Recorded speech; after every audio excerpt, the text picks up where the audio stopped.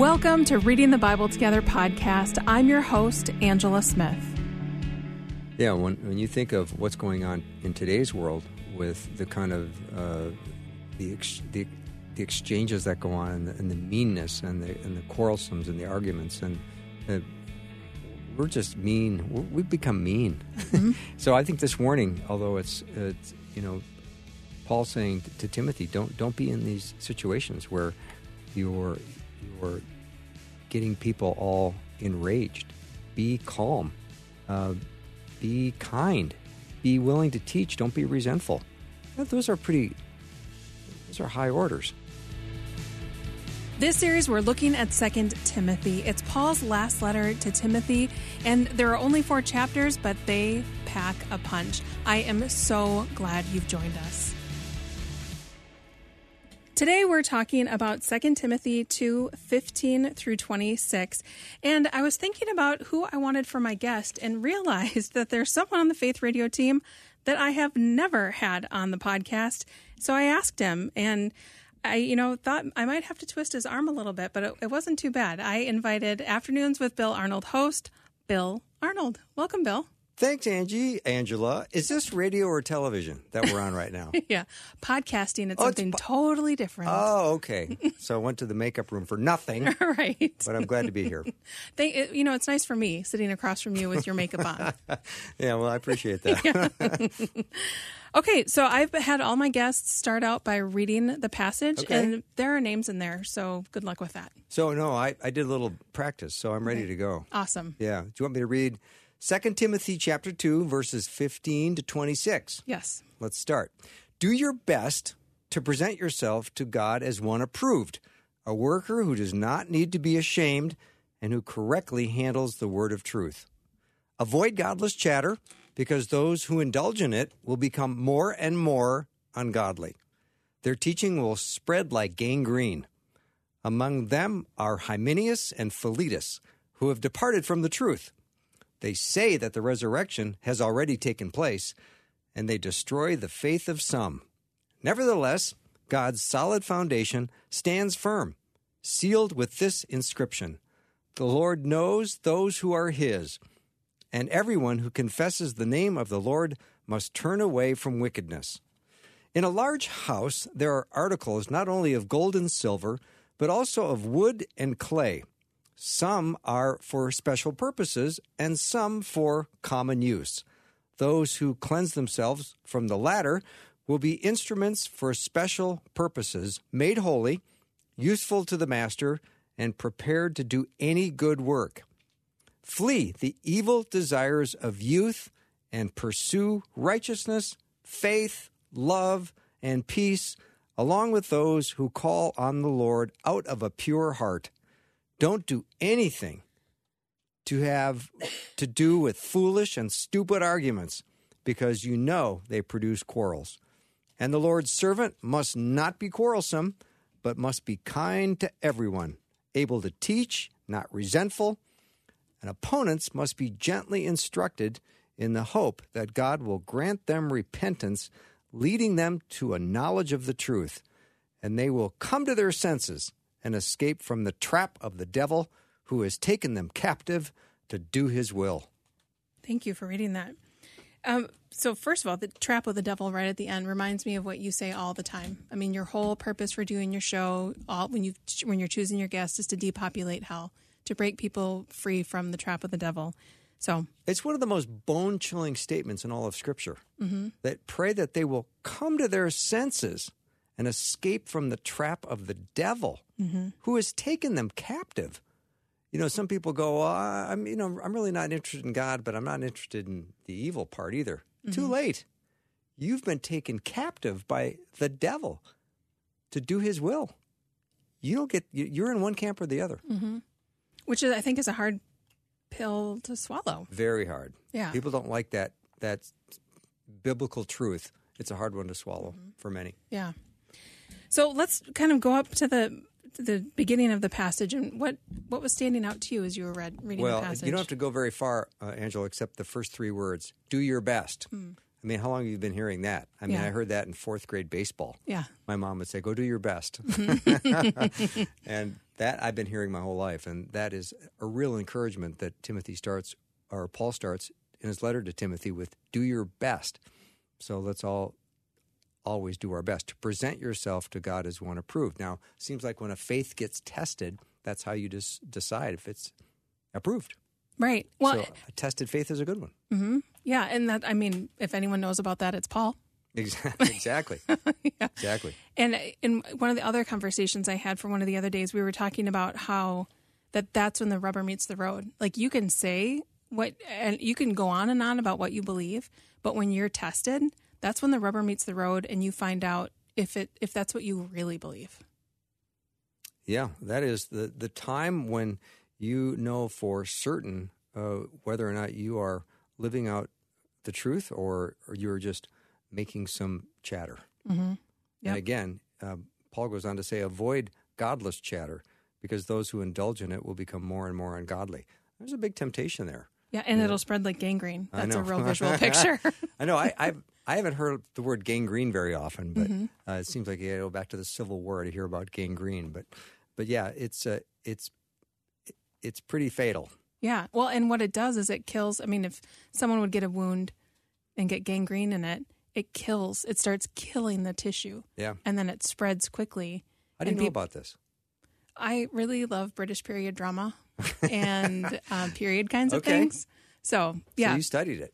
Well, it's just come up in films that I've watched. Yeah. And especially, I mean, I think talking about the Civil War, that's a time period when that it was kind of rampant because things weren't as hygienic. Right. No, and they talk about having to now. saw off limbs because the gangrene's starting to take over. Right. Yeah. So, I mean, taking that visual picture of cut it off. Yeah.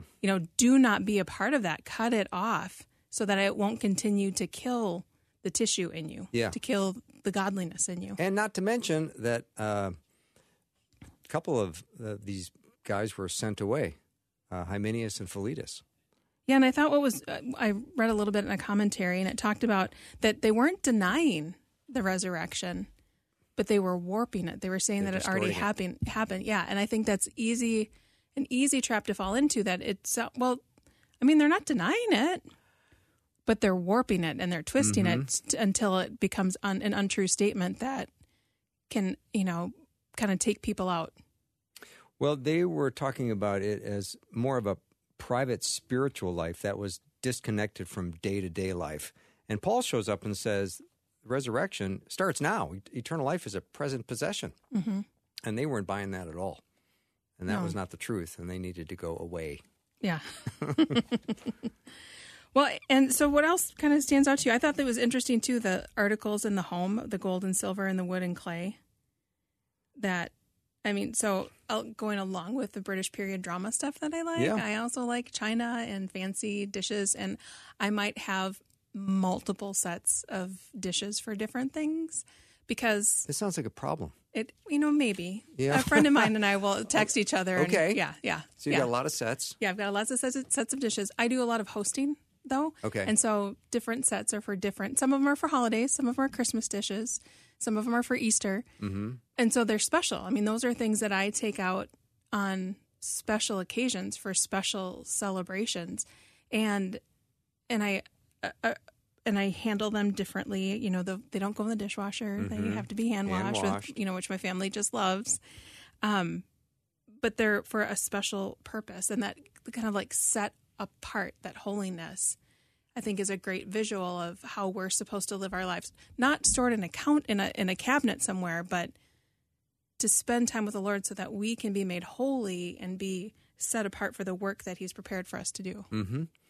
I love when it says that everyone who confesses the name of the Lord must turn away from wickedness. Mm. That to me is pretty clear. I don't have a hard time understanding that one. No. Yeah. He wasn't mincing words there. Yeah. And we need the power of the Holy Spirit to do that. We can't just do that on our own. Mm-hmm. We need God's help. Yeah. Well, and he returns to that too a little bit later. Flee from the evil desires of youth and pursue righteousness, faith, love, peace, and be among those who call out on the Lord from a pure heart. And then in between that we have the special articles in the house, and I think that's how we get to that place to be able to flee the evil desires of our youth, by spending time with the Lord. That's the only way that I think we're able to do that. Mm-hmm. When you were a youth, Angela, were you rebellious? Yes. So tell me. Well, and I didn't come to know the Lord until I was 19. Okay. So you yes. had a streak in you, maybe in high school, that you would look back and go, okay, there was some rebellion going on. Yeah. I mean, my boys are 15 and 18. Yeah. And it's very sobering to think about what I was doing when I was 15 and 18. And thankfully, they are not doing the things I was doing. Yeah. But if you were being told or your parents were encouraging you to flee the evil desires of youth, how close were you to being willing to obey that? Oh, well, my sister was in the Air Force, and she got involved in a Navigator Bible study. Nice. And so she was my, quote, religious sister. Okay. And so she was saying those things to me. I remember having very vivid conversations with God, even though I was not walking with him, where I, would be somewhere and say, just leave me alone. I want to do what I want to do, and just leave me alone. And I would go into situations, and in hindsight, I can look back and say, God's hand of protection was on me because I put myself into dumb situations, and he was with me, and that frustrated me. And I kept telling him to leave, and he did not. Wow, that's so awesome. He would not let me flee. That's not everybody's story. I'm grateful that it's mine, but so I was trying to flee to the desires of youth, right. And he just wouldn't let me. Wow, that's an incredible amount of protection that God had in your life. Mm-hmm. And he was so intentional with making sure that you were not going to be put in a situation where there was going to be irreparable harm in your life. Right. Right? Mm-hmm. How awesome is that? Yeah, very cool. Not a lot of people listening are going to have that same experience or that story. No. They're going to feel like they made mistakes, and they're. Oh, I did. Let's be clear about that. Oh no, yeah. I'm sure you did, as we all did make mistakes. But some people have got mistakes that they made that they're still being haunted by today. Mm-hmm.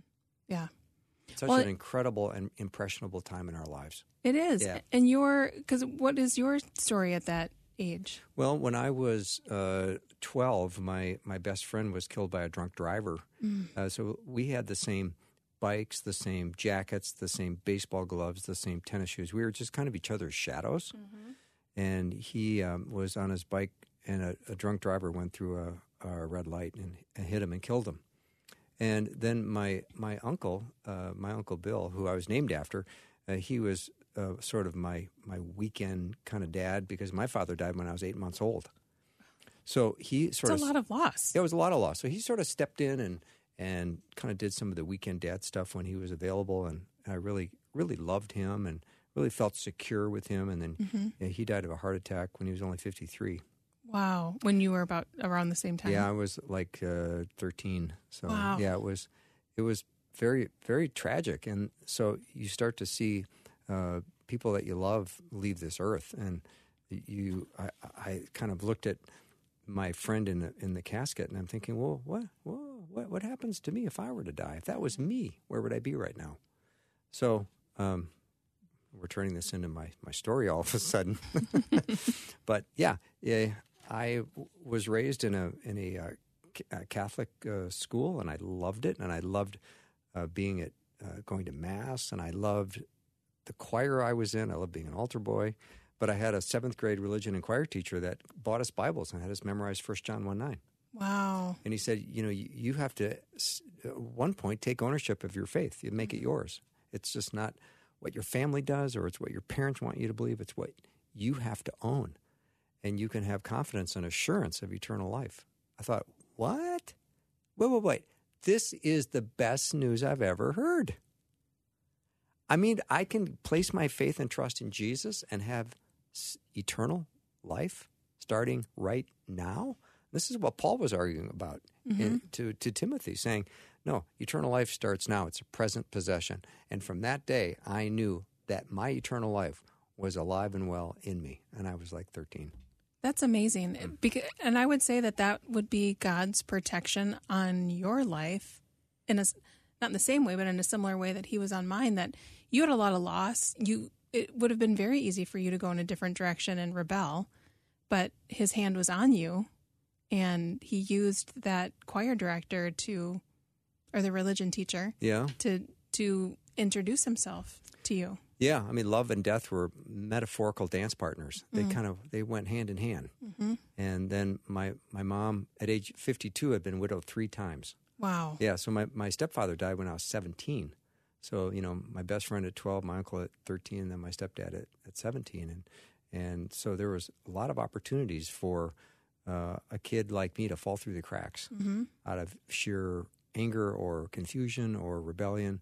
But I had so much support that came alongside me. Another dear man of God came alongside me and put his arm around me that one day in the kitchen, the day my dad died, and said, let's have breakfast next week. And we had breakfast once a week for the next 14 years. Wow. So, and he, we memorized scripture together, and he at one point was the chairman of the board of Northwestern here. Oh, wow. And this building that we walk into every day to record our programs has a dedication plaque, and his name is at the very top of the plaque. How about that? That's very cool. Yeah. Well, and so the two of you were kind of like a Paul and a Timothy. We he were. was taking, like Paul took Timothy under his wing. Yeah. And said, this is the way, walk in it. I don't know who this Paul and Timothy are you talk about, but yeah, it's it's probably very much like that.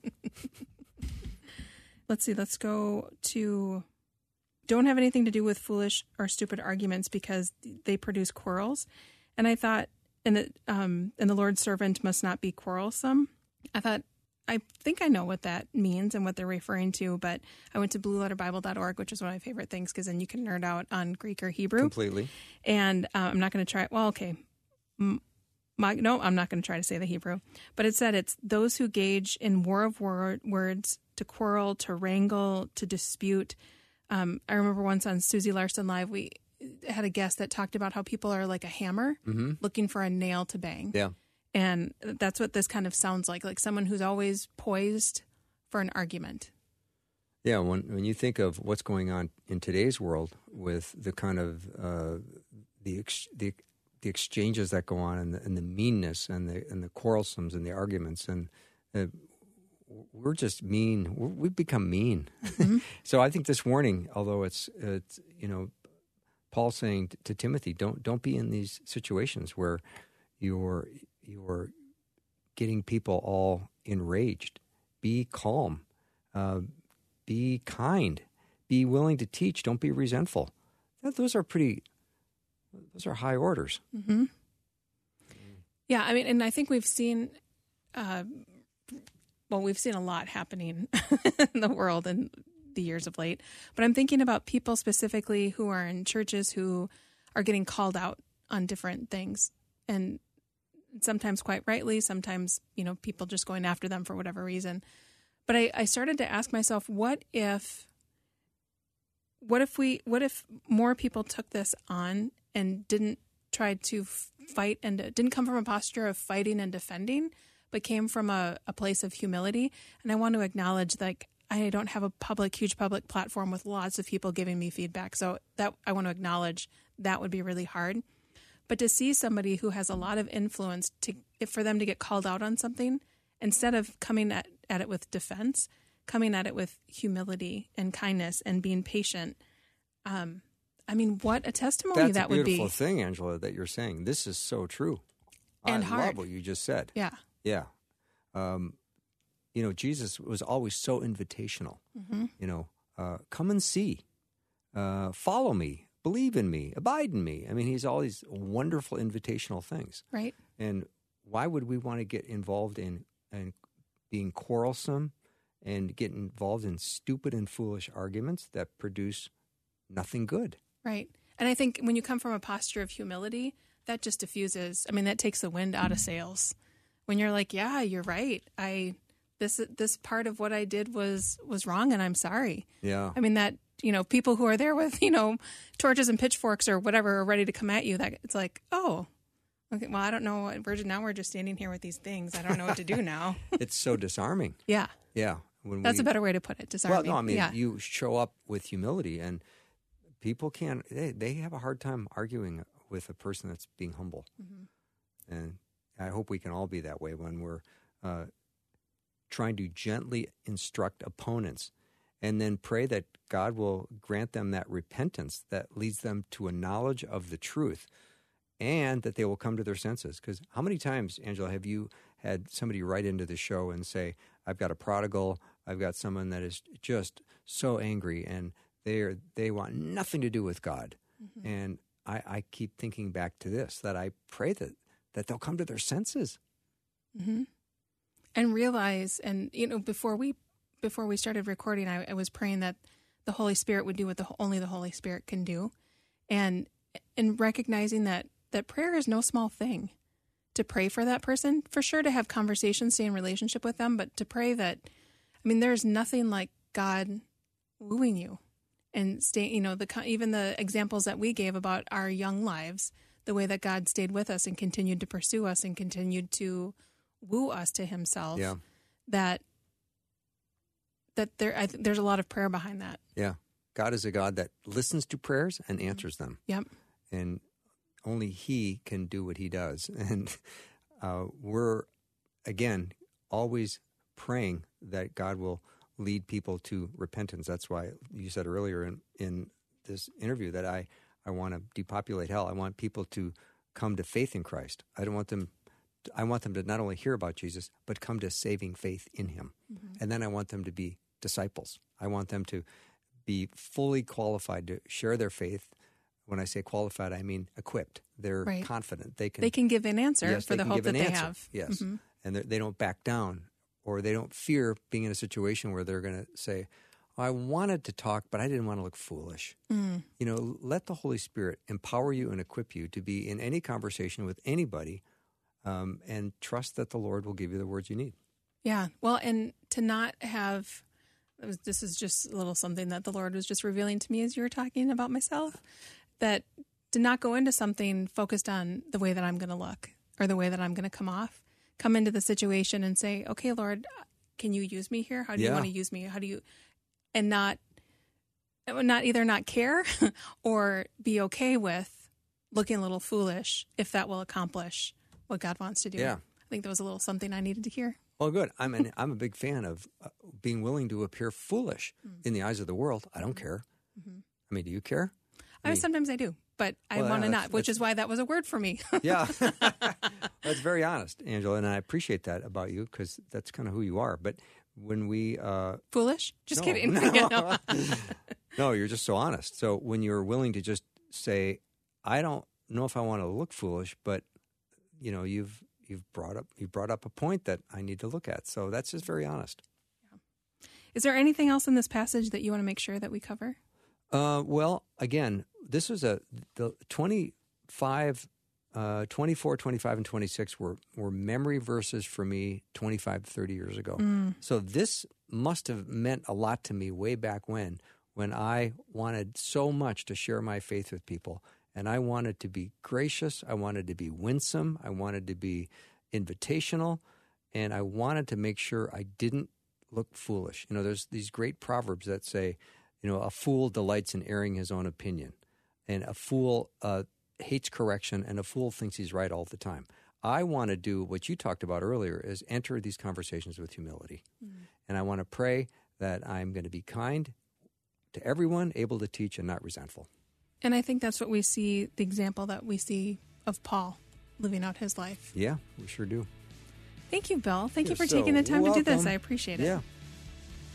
Thank you for joining us for this conversation about 2 Timothy 2:15 through 26. If you'd like to find out more information about Bill Arnold, you can check out the show notes. Make sure you subscribe to the podcast so you don't miss any episodes, and we'll see you next time for 2 Timothy 3:1 through 9. The Reading the Bible Together podcast is a production of Faith Radio and Northwestern Media. Hosted, produced, and edited by Angela Smith. If you've enjoyed this podcast and want to hear more, consider financially supporting Faith Radio.